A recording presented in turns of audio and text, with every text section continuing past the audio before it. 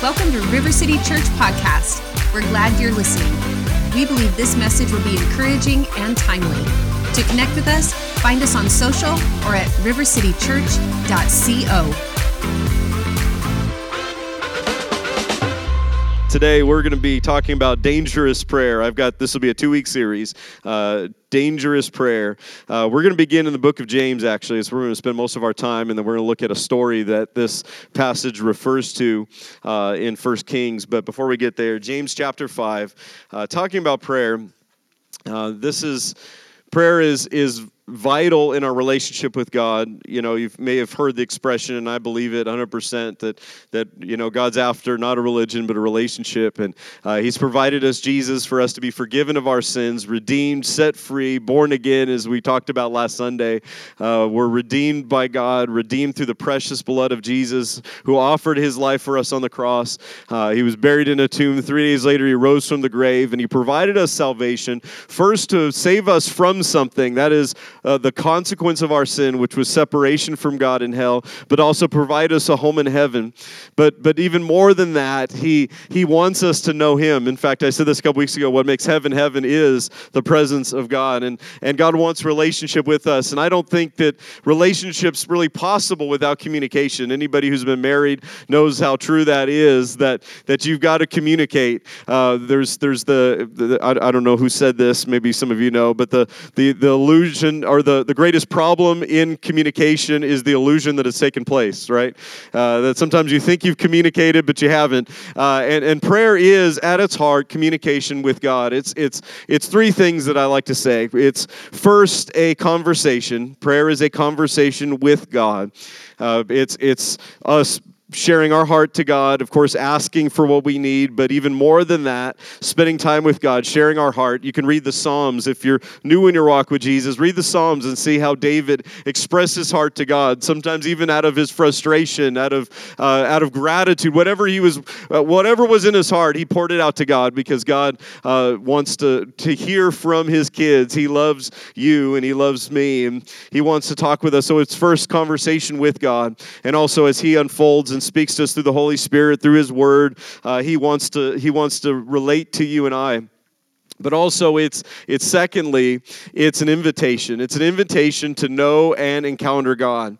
Prayer is an invitation to a life of faith, a life of experiencing God's miraculous work in His hand upon us and through us, to see God at work. It's an invitation to see that those things that the world calls impossible bow their knee to the name that's above every name that we sing about today. See, the invitation is for all of us to come before the throne room of heaven and know and encounter God for ourselves, that He's the God who moves mountains. He's the God that changes everything. Thirdly, I like to say, a habitation of the presence of God. In other words, as we pray, as we live a lifestyle of prayer, we're literally creating a space in our lives where the presence of God dwells and inhabits. Now, God is everywhere, of course. He's omnipresent. It's one of the attributes of God. David said that. There's nowhere I can go where God isn't. I can't outrun His presence, as Jonah found out. You can't go anywhere where God isn't, but He's not known everywhere, and He's not experienced everywhere. And prayer creates a place in your life, in your family, in our community, in our nation, where God's presence inhabits and people's lives are changed. So prayer is a conversation, an invitation, and a habitation. James chapter 5, beginning in verse 13, James is known as a prayer warrior. He was described in church tradition as, they called him camel knees, because his knees were so worn and hardened by years of prayer, consistent prayer, on his knees, crying out to God, praying for the church, praying for God's people. And here's what it says: is anyone among you suffering? Let him pray. Is anyone cheerful? Let him sing songs or psalms. Is anyone among you sick? Let him call for the elders of the church. Let them pray over him, anoint him with oil in the name of the Lord, and the prayer of faith will save the sick. The Lord will raise him up, and if he's committed sins, he will be forgiven. Verse 16, confess your trespasses to one another. Pray for one another that you may be healed. This is the key verse for this part of the series, the effective, fervent prayer of a righteous man avails much. And then he points to the Old Testament, which we'll look at in a moment. He points to Elijah, who's considered in the Old Testament one of the high watermarks, the pinnacle of the Old Testament prophets. And he points to him. It's kind of like, if we've got, when I grew up, one of my favorite movies when I was real little was all the Superman movies, old school Superman. And I was getting nostalgic this week. I was playing on Spotify. So Jason, if our church Spotify has Superman's theme song, this is why. I won't sing it for you. I'll spare you today. But the notes. But here's the thing. As a kid, I loved superheroes. This is kind of like one of the Bible superhero figures. This is one of the people that the Jewish people looked up to. Moses and Elijah were like the standard. But James points to them and he describes Elijah, who prayed and fire fell from heaven, who prayed and a nation turned from idols to God, who prayed and the rain stopped for 3.5 years. And prayed again, and the rain came in a flood. Here's what it says: Elijah was a man with a nature just like ours. He wasn't a superhero. He wasn't somebody. Sometimes we look at the saints of old and we think that they're like somehow super saints and they have access to something more than you and I do. But that's just not true. You have the same Holy Spirit they had. You have the same God that they had. That here's what he says: he's a man with a nature just like you, just like me. But he prayed earnestly that it would not rain, and it didn't rain on the land for 3 years and 6 months. And he prayed again, and the heaven gave rain, and the earth produced its fruit. So in this passage that I just read to you, he mentions prayer quite a bit. He starts with this. He describes, there's kind of 3 aspects to prayer. First, who's to pray. He says that, prayer isn't just the job of pastors. Here's what he says. He says, if you're suffering, if you're going through difficulty, going through hardship, the answer is very simple: pray. Depend upon God. So many times we treat God as our last resort instead of our first response. A number of years ago, I was with a couple friends of mine who were pastors here in the States, but they were born overseas in Africa, in 2 different nations in Africa, and they had seen God's miraculous power at work in so many areas. And I just being familiar with missions and being familiar with things that happen overseas, I said, how come so many times I hear more about miracles overseas than I do here? I know that God's the same in both places. Why is it? And both of them had the exact same answer, even though they had very different backgrounds, were born in different places. They said the same thing, because they said, as the church here, we treat God as our last response. They said, listen, God was all we had. He was the only one we could depend on many times, whether it was to eat, whether it was to get, what we needed. But here's what he said. Here's what he says here: if you're suffering, pray. If you're cheerful, sing, worship, declare the goodness of God. If you're suffering or you're sick, here's what he says: call for people, elders. That's a phrase that's used of pastors, of leaders in the church. But here's what he describes. He says, call for people. There's people that have grown in their faith that can pray over you, that can pray for you. Here he describes specifically the prayer of faith. But I just want to say, generally, we all need people praying for us. We all need somebody. I like to get around people that have deeper roots in God than I do. People who've got a history with God that runs longer than I do. That can pour into me, and that's why one of my mentors just turned 92 this year. That these are people who fought the fight, who've run the race, that have been faithful in their calling, and I want those people praying for me too.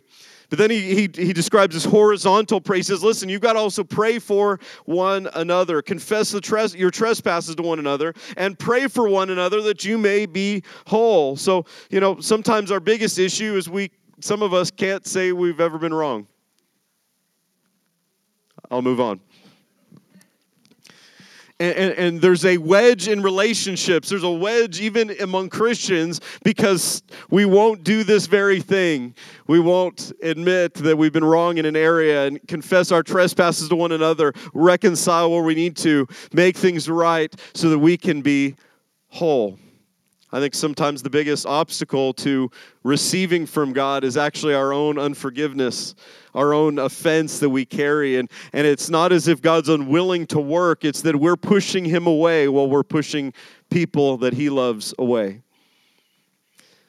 Confess your trespasses to one another. Pray for one another. We are all called to pray for one another.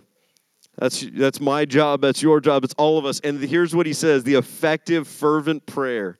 Prayer should be fervent. It should be passionate. Prayer that doesn't move me, how can I expect it to move God? It's fervent prayer, and it says the fervent prayer of a righteous man avails much. Do you know, we looked at last week how God, through Jesus, as the Holy Spirit renews us, we're born again. God makes us right with himself through Jesus. So when he describes the righteous man, and that includes you, all the ladies here too, every righteous man, every righteous woman, you're made right with God through Jesus. And it means that your prayers move the hand of God. Your prayers change things. Your prayers are powerful.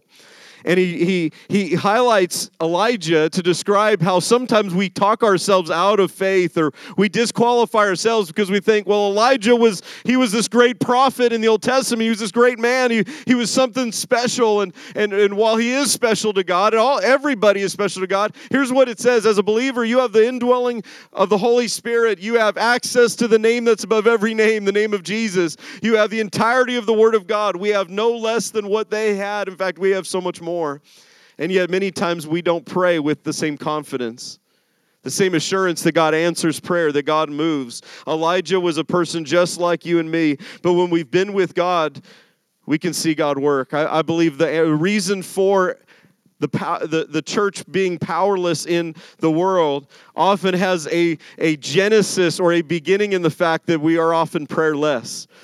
A powerless church is first and foremost a prayerless church. And let's make it personal. A powerless Christian is a prayerless Christian. So when I look in my own life and something's not working, I've had, sometimes there'll be an appliance that I'm plugging in and it's designed to work a certain way, but you plug it in an outlet and it doesn't work. Something's wrong. Something's either wrong with the appliance or something's wrong with the outlet. And so you've got to kind of diagnose what the problem is. And I think it's also true that in our life as Christians, when God has promised the power of the Holy Spirit to work in us, but we don't see, there's a disconnect. Oftentimes it's because of prayerlessness in our own lives that we don't spend time with God. Now, this isn't to say, man, we should be praying more. Why aren't you praying more? That's not the point. The point is God is inviting us to spend time with him, and from that place, God empowers our life like never before. It's so important. Don't get hung up. The devil's going to beat you up with a bat. It's saying, why aren't you reading the Bible more? Why aren't you praying? Stop letting that keep you from it. So here's what we do. Well, if I can't do some of it, I won't do any of it. Start where you're at and draw near to God. I guarantee you, the Bible actually says this: draw near to God, he will draw near to you. He will draw near to you. So James 5:16, I want to read from a couple translations. The Amplified says this: the heartfelt, persistent prayer of a righteous man or believer can accomplish much when put into action and made effective by God. It is dynamic and can have tremendous power. The Message Bible, the prayer of a person living right with God is something powerful to be reckoned with. The NIV, the prayer of a person living right with God. I've got the same, my notes are messed up. Anyway, the prayer of a power, listen to this. Your prayers are powerful, and there's something to be reckoned with. They're a force to be reckoned with. God wants to use your prayer to affect his will and purpose on the earth. Sometimes we don't recognize, Jesus had his disciples come to him in Luke 11, and they said, teach us to pray. They had seen religious people praying, but there wasn't any fruit. Nothing changed. Lives weren't changed. They had the religious exercise, but there was no power in it because it came from a very different place. He describes here in James, he says, it's the prayer of faith that will save the sick. It's the prayer of faith that moves the hand of God. It's the prayer of faith that changes things. Let's look at the story of Elijah. 1 Kings 18. If you have your Bibles, we'll put it on the screen as well. 1 Kings 18. It says this in verse 1. It came to pass after many days the word of the Lord came to Elijah in the 3rd year, saying, go and present yourself to Ahab. Ahab is the king of Israel at this time. He's ruling from Samaria. He's ruling from the city of Samaria. And he's led, with his wife Jezebel, has led Israel away from the worship of the living God to pursue the idol called Baal. Baal's name means master or Lord. And so they've directed Israel to follow and worship a counterfeit master. And while we might not bow down to an idol or a statue, often we have idols in our lives that are much more subtle. They're anything we substitute for God.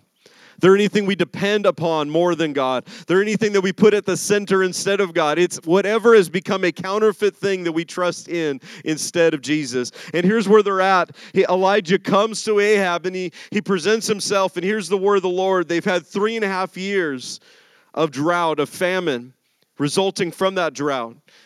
See, why would Elijah, remember what I read? Elijah prayed and there was no rain for 3.5 years. Why? Well, Baal was considered the master of the rain. So the Canaanites would worship, whenever they wanted it to rain, they would sacrifice to Baal. And God was saying, listen, I can turn the faucet off. It's not Baal that moves things. It's not Baal that changes things. And you know what's happening right now in a lot of places of the world? The faucet's getting turned off in a lot of places that we've been depending upon instead of God. People are recognizing foundations they thought were reliable are being shaken. But I can tell you, there's still a word from the Lord. There's still something that God wants to do. In this story, there was only one person that was publicly serving God, Elijah. And the entire nation had turned away from the Lord. And Elijah is standing alone before King Ahab. But he's got a word from God. Come on, all you need is, you may be the only Christian in your family. You just need a word from God. He says, I'm going to send, God tells him, I'm going to send rain on the earth. So Elijah went and presented himself to Ahab, and there was a severe famine in Samaria, because anytime we trust in something that cannot supply, cannot provide, cannot fulfill, there's always going to be a famine.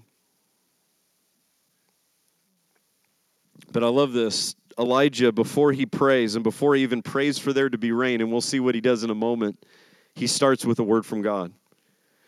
Do you know prayer becomes effective when we base it upon God's will?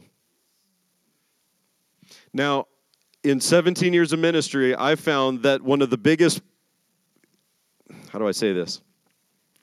One of the biggest ways we kind of blanket over things we don't understand or haven't seen happen is we put it under a big mysterious banner called the will of God.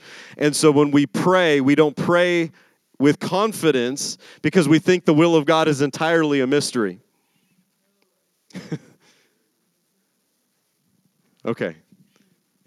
I should have preached on gratitude. Okay. But I think this is important. John the Apostle said this, 1 John 5:14. Now this is the confidence we have in him, that if we ask anything according to his will, he hears us. I love that. He says if we ask anything according to his will, he hears us. Now some of us, there's two ways to read this. One is confidence. God hears my prayer. God answers my prayer. When I'm praying God's will and God's purpose, heaven's going to move. Heaven's going to answer. There's another way to read this. There's confidence. This is the confidence we have in them. If we ask anything according to his, I can't know his will.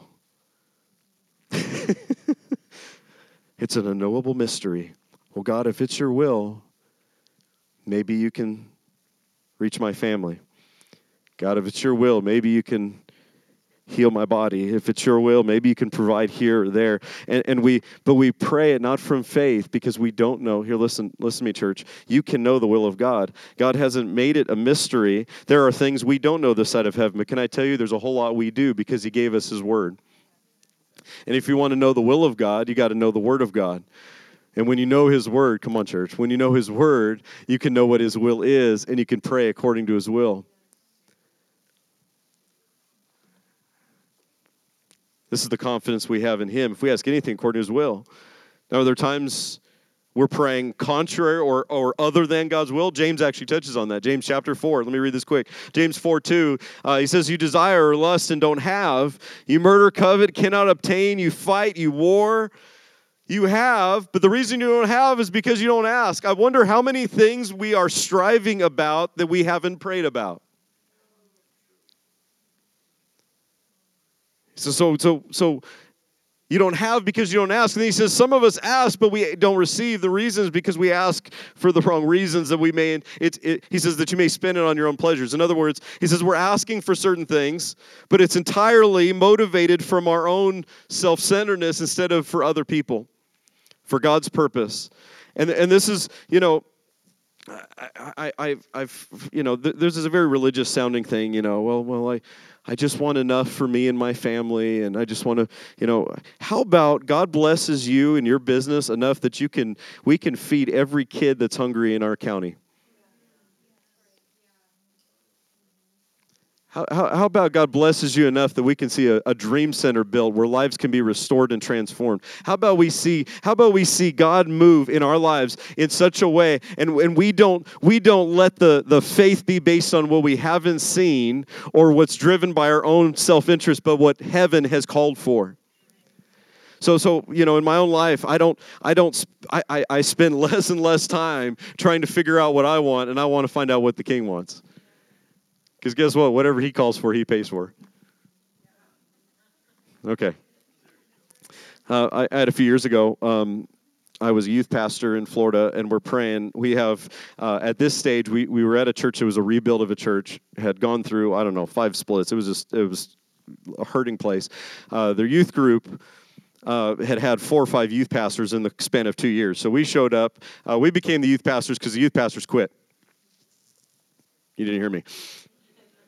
So the guy who was leading at the time, he said, "Hey, I think you're going to be the youth pastors tonight." So that's how we had 8 kids who had all been traumatized, and so that was the start of our youth ministry. We get in there and we just start, ministering the kids, praying, and it was good. But my wife and I can't sing, as I mentioned before, once or twice. And so to get worship, but we want our kids to be worshipers. So we're playing tracks, and that was fine. We're playing worship music, but there's only so much that can happen. So one day I'm praying, and we got this. Our youth room had like a 3-tiered stage. It's a really nice big stage. And so, but I have no one to put on it. It was literally my wife and I jumping on the stage. I mean, that was like where we were at, but we couldn't sing. So I'm in there praying one day, and I just feel the stirring. Start praying for a worship team. And the Holy Spirit's highlighting this, and so I start praying for it. Because I've learned to recognize in prayer, God wants to show you. Sometimes we're praying and we think we're being distracted. We're praying, God, give me an idea. He gives you an idea, and you go, I'm distracted right now. I'm thinking about all these ideas instead of prayer. Maybe, just maybe, God's giving you an idea. Okay, anyway. So I'm praying. While I'm praying, I start just feeling this leadership of the Holy Spirit, just start praying for worship. So I start praying. Sometimes we pray and we start in asking, and then we go, once we know it's God's will, we start declaring. And so I'm declaring over this 3-tier worship, or this stage, that we're going to have a full worship team.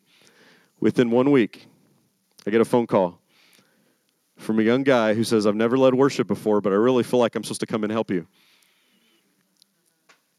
He's got a brother who plays drums. He's got a friend who plays guitar. So a few months ago, I'll tell you this quick testimony. A few months ago, I kind of let the cat out of the bag Wednesday night. I hadn't announced this yet, but we're going to be getting new chairs, which I'm excited about. I've been waiting because there's anybody heard about supply chain issues? So it's coming sometime in 2022. We're going to have chairs. That's all I know right now. But so we purchased them 3 months ago. But so we had the revival that was here. Some of you were a part of that. And I'm in these chairs. And something about being in a revival and folding chairs is you start realizing the need for new chairs. And I'm praying, God. But I feel the same kind of stirring leadership of the Holy Spirit. It's time. The Bible says in Zechariah, I think it's in chapter 10, ask the Lord for rain in the time of the latter rain. Sometimes we're praying and we're not seeing the answer because it's not the timing. And so I start praying, God, God provide, I'm asking for chairs. we need better church chairs. And so I'm praying for this. These have been fine up till now, but I'm praying for, you're an actual church when you have good church chairs. And so I'm praying, God brings, and I'm thinking, okay, God, maybe you're going to do it this way. We'll start fundraising. Maybe we'll do it this way. And I'm going through this in my head, and then I get a call from my wife. And I'll just say this. I won't, because I haven't gotten permission to tell the whole story. But I have somebody that is probably one of the most in-need people, but God has been doing such a powerful work in their life in this church in the last year and a half. They had a financial miracle happen with the sale of a property, and they said, "We want to." God has spoken to us completely to write a check, and it was almost entirely what we needed for the chairs. The week that we started praying, and we told them, "Listen, because they think of how God's going to do it. God takes somebody who is in need, who's been touched by the presence of God, and we told this person, we said, listen, every person that's going to get saved." Every person is going to be sitting in those seats encountering Jesus. That's a result of you obeying God. That God did something that you're a part of. Listen, church, I'm just telling you, what can God do with your prayer? What can God do with your prayer? What can God do in your family? Let me give you 3 simple points today. I'm going to go through these quick. The very first one is this, and it's simple, but it's so important. Prayer changes things. Prayer changes things. Prayer changes things. I'm telling you, prayer moves mountains. Prayer sets captives free. I'm here today because a whole lot of people in my family prayed me in. My grandmother just passed away at 86 years old. She was a walking miracle. When I turned 18, they told her she had literally months to live because of stage 4 cancer. They told her she would. We literally had what we thought would be the last Christmas or Thanksgiving and Christmas with her. But God healed her. She had another 20 plus years. I don't know. I must have gone to the wrong church today because I have a lot of reasons to celebrate because my God still heals, still sets free, still changes lives, still answers prayer. Thank you, 3 of you. She prayed us in. She prayed us in. She prayed for her grandchildren every day. She prayed to see, I think this is so important. Let's go to 1 Kings 18:41. Elijah says to Ahab, he says, "Go, eat and drink, for there is the sound of an abundance of rain." Now, just to set the context for this, when Elijah said it, there wasn't a drop of rain. There hadn't been rain, as I said, for 3.5 years. It's totally dry. It's famine. It's drought. There's no rain. And he says, "I hear something." Just like I was looking at an empty stage, but I heard a worship team. Just like you're looking at your family that's far from God. You're looking at situations that seem hopeless. You're looking at a diagnosis like my grandmother who had stage 4 cancer, and she was told she literally had months to live. You're looking at something that says it's impossible. But Elijah says, "I hear the sound of an abundance of rain." That's why you got to spend time with God, because he has a whole lot to tell you that the world can't tell you, that the world can't see. And so he says, "I hear the sound of an abundance of rain." So Ahab went up to eat and drink, and Elijah, here's what he does. He goes out to the top of this mountain. He bows down to the ground, and he puts his face between his knees. He starts praying. And he says to his servant, "Go up now and look towards the sea." So he went up and he looked, and here's what he says: "There is nothing." There's nothing. So Elijah says, "Go look again." See, Elijah is absolutely convinced that God answers prayer, that prayer changes things, that prayer can change the atmosphere, the environment, the climate of the room, that God could change the nation, that God could change the circumstance. So many of us are moved based on what we see and hear instead of what God has said. But here's what he does. He prays. And he sends his servant. He says, "Hey, go look for rain, because I just told Ahab there's a sound of an abundance of rain, and I'm expecting that much rain." He prays for it to rain. And he says, "Hey, go check it out." And his servant goes and he looks, and there's not a cloud in the sky. Elijah, you must have missed it, Elijah. You must not have. Maybe it's not the will of God in this situation, Elijah. Okay. Elijah says, "Go look again. I've heard from God. Go look again." Some of us are stuck right there. We've prayed and we haven't seen anything change yet. And so we quit. We look and there's not a cloud in the sky. We're praying for change in our marriage, but it's not only not change, it's gotten worse. We're praying for our kids to come home. We're praying for our bodies to be healed. We're praying and we look and there's not a cloud in the sky. And some of us are quitting before we see the answer. Because we're basing our continued prayer not on what God has said, but on what we see. Do you know the opposite of faith is actually not just unbelief and fear, it's actually sight. We walk by faith, not by sight. If I live only based on what I see, I'm not trusting and believing. Okay. He says, go up and look again. Jason, you and the team want to get ready. Go up and look again. He says, there's nothing. And 7 times he said, go again. I'm here to remind some of you, it's time to pray again. It's time to believe God again. It's time to stand again on that promise from God.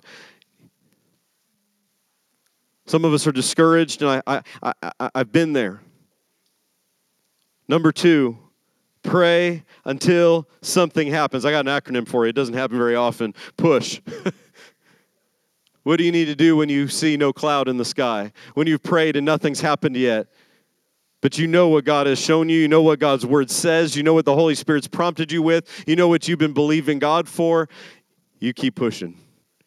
You pray until something changes. You pray until something happens. Can I just tell you, the person that won't quit is the most dangerous person to darkness. The person that won't give up. The person that says, go again. Go again. I didn't see it. Nothing's changed yet. Go again. I've been praying for revival in North Iowa. Nothing's happened. Go again. I've been praying for my kids who've been far from God. They're addicted. They're bound. They're this. They're that. This is happening. Pray again.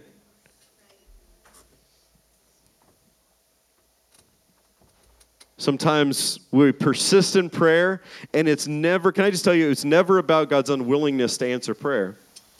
Sometimes persistence is necessary to transform us. In the process of seeking, the seeker's changed. I know there's some things that I prayed about and saw an answer right away. And I'm thankful for that. Showed me God's hand at work. Built my faith, encouraged my faith. But can I tell you, the moments where I waited and kept praying and kept going again deepened my trust and deepened my roots in ways that the quick answer never provided me. Sometimes there's a spiritual battle over what you've been praying for. Daniel 10, I'm almost done. Daniel 10. Daniel's praying and he's fasting for 3 weeks. That's where we get the Daniel fast from. For 21 days, he's praying and fasting for his people, for his nation. And I want you to catch this because this is so important. Daniel chapter 10, verse 12. An angel shows up in response after 3 weeks of praying. Now, I'm a little jealous of Daniel. I fast for 3 weeks and I just get like hangry. Daniel's done with a 3-week fast, and an angel shows up. And the angel tells him something that I want every one of us to hear today. If you get nothing else, catch this. This angel shows up to him, and here's what he says. Don't be afraid, Daniel. For from the first day, can we put that on the screen? Daniel chapter 10, verse 12, it's before point 3. Yeah. Then he said to me, do not be afraid, Daniel, for from the first day that you set your heart to understand and to humble yourself before your God. Do you know what prayer does? Prayer says, I don't get it on my own. I can't depend on my own ability, my own resource, my own wisdom, my own strength. God, I need you. He says, the moment you prayed like that, your words were heard. Do you know the moment you prayed, God heard you? He heard your cry, he heard your prayer. He describes, but I had a little fight. I got into a wrestling match with the Prince of Persia. Now, he's not talking about an old video game or a low budget or bad movie. Anyway, nobody else knows what I'm talking about. All right, the Prince of Persia withstood me. He's not talking about a man. He's talking about what the Bible describes as a principality. It's a demonic force that is resisting the will of God. And he says, behold, Michael, who's one of the angels, came to help me. And so he's what's he describing? I don't have time to go into all the background, but he says, listen, God heard you the moment you prayed. There was a battle over your prayer. There was a fight in the heavens. Because your prayer is about more than just you. It's about a nation. And there's war over that prayer. Can I tell you that child you've been praying for, there's a calling on their life. That situation you've been asking God for, that business, that ministry, that thing that God's put in your heart, there's a calling there. Don't be surprised if there's a battle. Go look again for the cloud. Keep fighting, keep standing, keep praying. Point number 3, small cloud, big results. Verse 44, it came to pass the 7th time that he said, there is a cloud. It's not much, Elijah. It's as small as a man's hand rising out of the sea. Elijah says, all right, that's it. Go up, tell Ahab, prepare your chariot before the rain stops you. Well, it's a small cloud. Why would he say that? Because Elijah knows that when God starts moving, it doesn't matter if it looks small at first. Small cloud, big rainstorm. Small cloud, big results. Don't think God's not doing something because it's starting small. You keep praying because that thing's about to downpour. Would you stand to your feet? Let me pray with you today. We believe this message will be encouraging and timely. To connect with us, find us on social or at rivercitychurch.co.